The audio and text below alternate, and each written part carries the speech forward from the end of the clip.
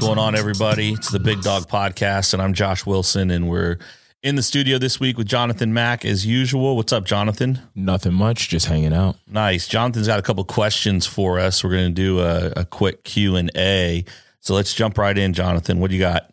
Yeah, so recently Congress just decided to make daylight savings time permanent. Just passed that unanimously. So we're going to put an end to the clock shifting. Yeah, I mean, I think that in my mind, I enjoy the fallback, right? And so now we've sprung forward and we're just going to stay here. The reality is, though, with most things that like the government passes, injects into society, whatever, I don't know that it would actually impact me at all or us at all. I kind of just do what I got to do regardless. If it's dark out, if it's light out, I'm going to get done what needs to get done. So I really don't know enough about it to have like a major opinion. I think about it as literally being indifferent. A couple weeks ago, we sprung forward, right? And that night was when the truck got broke into. We were traveling for a volleyball tournament. So it's not like I'm a teenager or I'm in college and I'm like, oh yeah, we're going to fall back. We get an extra hour of sleep, or, oh man, I'm losing it out. Like my mind just doesn't work that way anymore. I'm going to take advantage of every hour that is the hour that needs to be addressed. So springing forward, falling back doesn't matter to me at all. Yeah. I mean, you and I wake up ridiculously early, get into the office much earlier than everybody else. So I don't think that the sleeping portion of it matters to us much. Yeah. The weird thing, it's funny. So I used to be like super early riser. I will say in the last year, and I've always been a fan of that and been fine with it. But the last year, my body started just like not waking me up at 4 a.m. anymore. And I've kind of just let that ride. Like I haven't been forcing myself up. If I wake up and I'm up. But if I can chill for a few minutes and fall back asleep and my body will let me fall back asleep, I'll do it. Whereas it used to be like, oh, I'm up, time to go, time to roll. No, I mean, I'm not getting in here to the gym even usually till 8:00. And I don't know why. I'm just trying to pay attention to it. People are like, successful people win the day, 4 a.m. head start. Yeah, I believe that too. I do. And I think there is a head start there. But I also think if you're making the best use of your time, period, it almost doesn't matter when that work is getting done, as long as you're being as efficient as possible with it. And if my ass is telling me to stay asleep, and it's never told me that in 40 some odd years, I'm going to pay attention and stay asleep. Yeah, I am an 80-year-old man trapped in a 24-year-old's body. I wake up every morning at 4:30 to go to the bathroom and just stay awake. After being up 10 times throughout the night to go to the bathroom? Yes. Yeah, that's funny. That's funny. What do we got next? So next, we have a couple of different questions since the news is what it is at the moment. Yeah, what have you been watching recently? What have I been watching recently? So I'm a big fan of The Blacklist. All right. On TV. I think it's James Spader. I think he plays Raymond Reddington. Tremendous. So they released a bunch of episodes earlier this year. So I've been watching that a little bit. Walking Dead, I'm still following along. I don't know that I'm a huge fan of The Walking Dead anymore, but I was a big fan long enough that I'm going to see it through. And I think this is their final season. Yeah. So, I've been watching those as they come out. Those are really the only two shows that I kind of stay current on as far as like new release.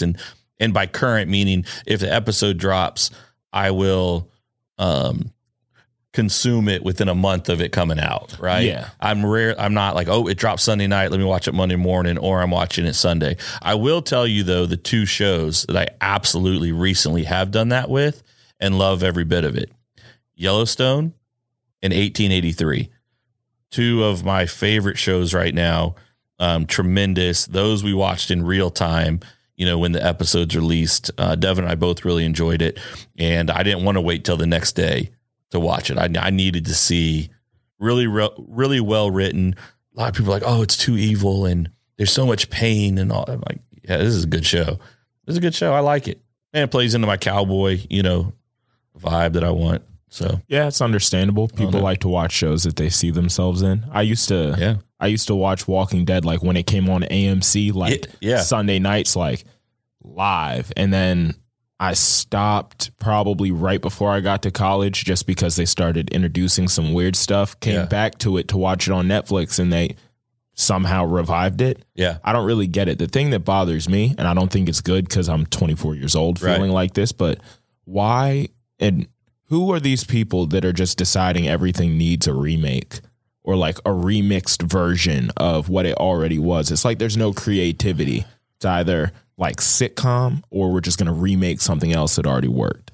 So here's the thing. So I think I said a couple weeks ago that there's no unique problem, right? Like somebody's had your problem before. There's already a solution that someone's experienced with it. I almost think that with entertainment, in a lot of ways, it's gotten that way too. Like how many different variations of the same story can you tell? One thing that's been interesting that I've been hearing a little bit of chatter about, I have not read a single article. I have not watched the show.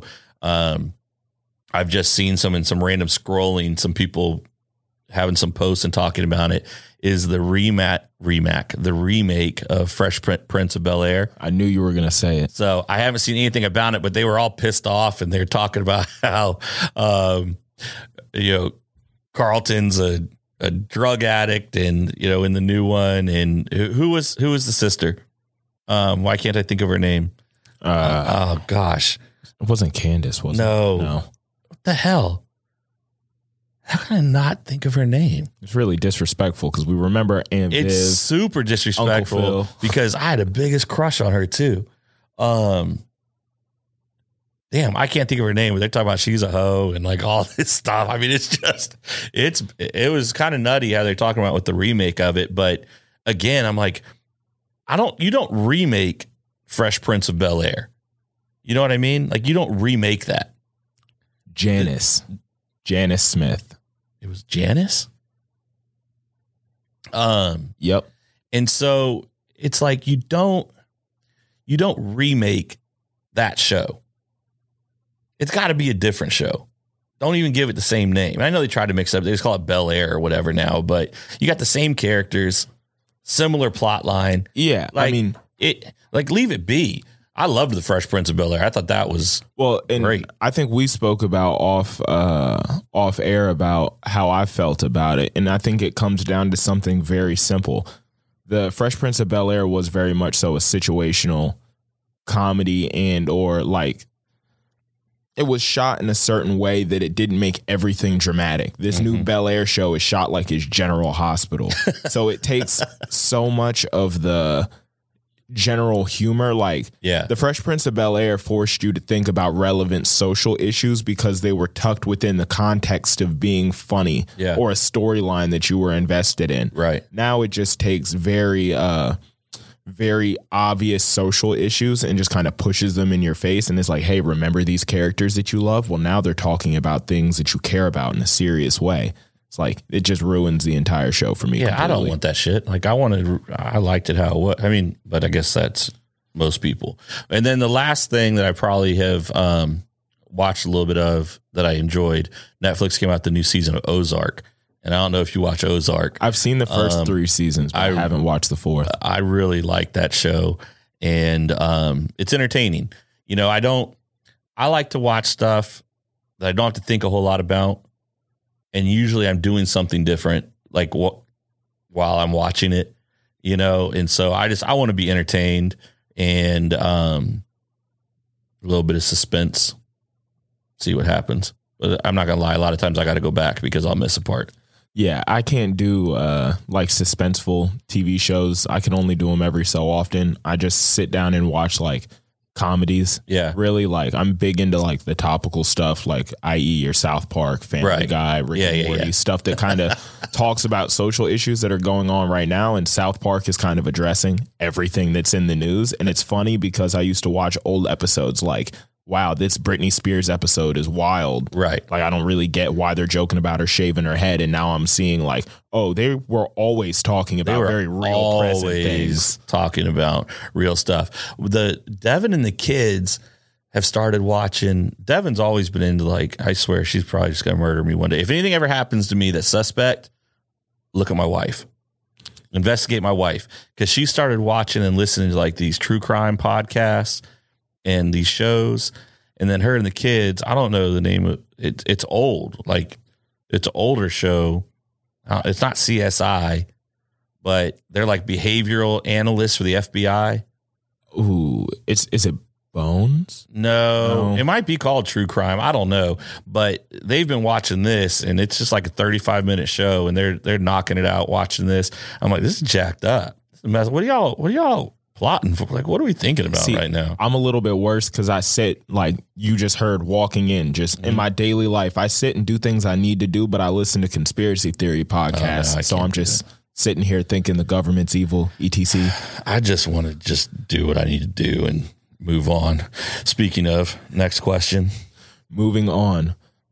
What's the most difficult dog that you've had to train? Because we don't often talk about dogs. That was kind of a prerequisite before we started the podcast, that we wanted it to be something different. Yeah, but I think it's time to give the people a taste of some of your experiences as a dog trainer. Yeah, so I think probably single-handedly the most difficult dog I've ever trained was a Shar-Pei. And we've had, they're not popular like labs and German shepherds and golden retrievers and stuff like that. So it's not like we've seen hundreds and hundreds of Shar-Peis over the years. Out of the thousands of dogs we've trained, we've probably seen half dozen, maybe. Every one of them been tough, but there was one in particular that just, the dog was tough, but the poor dog honestly was just off. The dog wasn't well.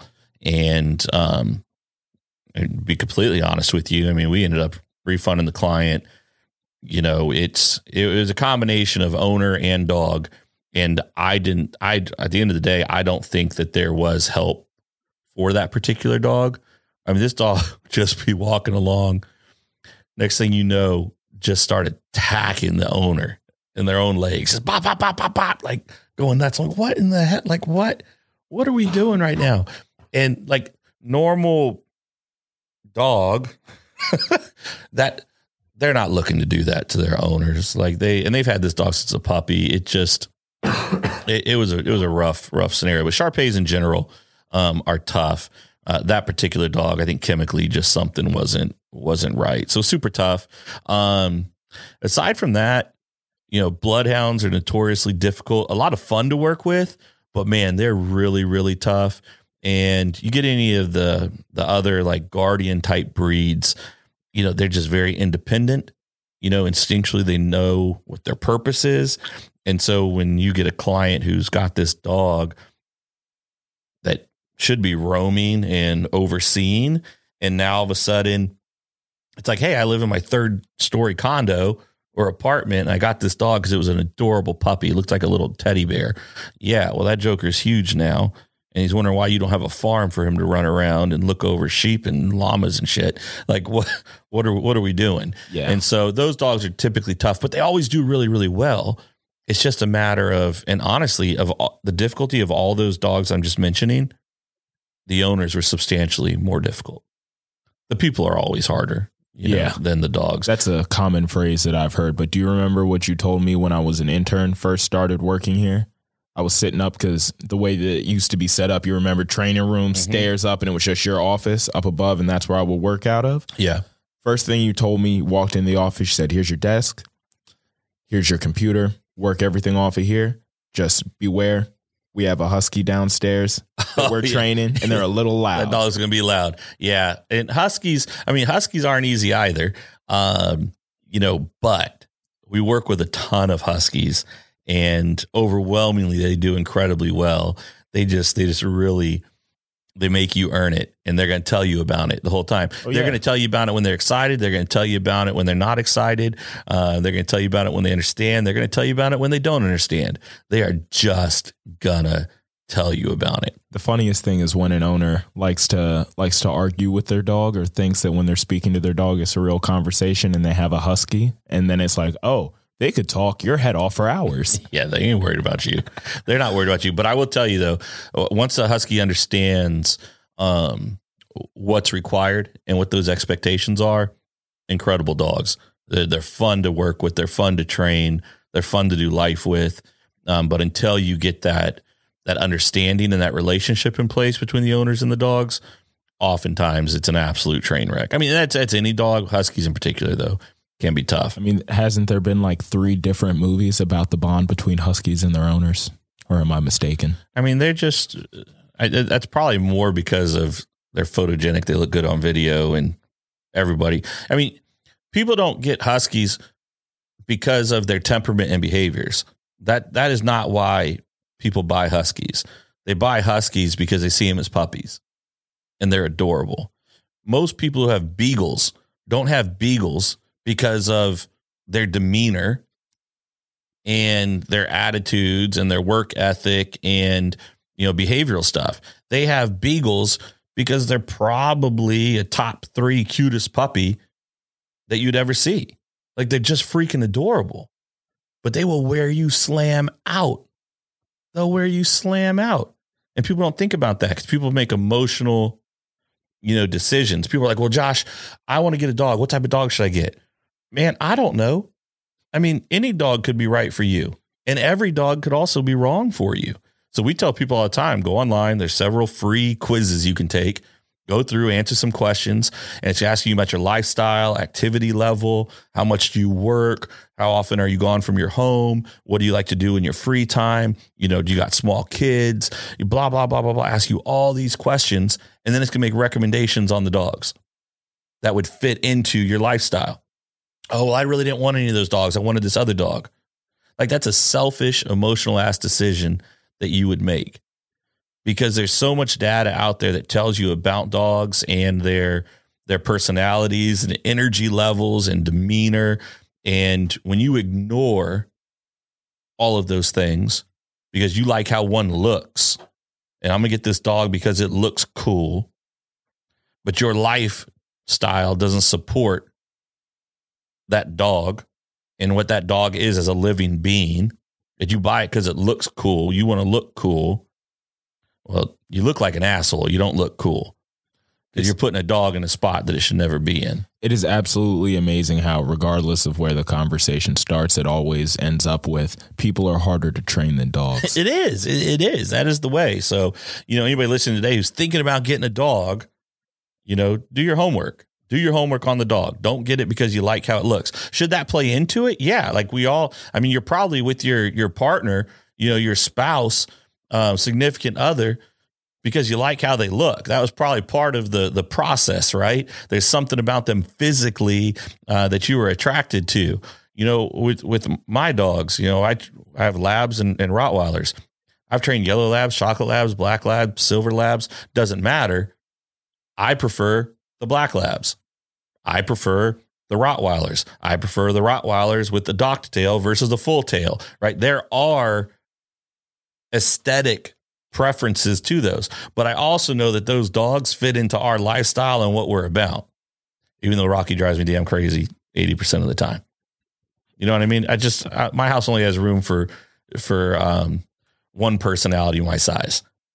Rocky is a legend. To make it tough. So yeah, that's where we're at. Do your homework. Pick the right dog for your lifestyle. Don't pick the dog just because based on how it looks. You know what I mean? Don't just do that, because more times than not, if you're making an aesthetic decision, you're making a poor decision. And so while I said those breeds for me were the most difficult to train, there are thousands of trainers that will tell you those are their favorite dogs to train. And amongst my team, you'd probably get 50 different opinions of, if you said, hey, what are your top 5 dogs to train? Top 5 you dislike training the most. You'll get a list of every type of dog you can think of, because we also have our own personalities and preferences. Yeah. Just the thing. Love them all. I just don't necessarily enjoy working with all of them. So that's not the dog's fault. I mean, honestly, it's probably a me thing. So that's it for the questions, right? Yep. All right, guys, we'll catch you next week on the Big Dog Podcast.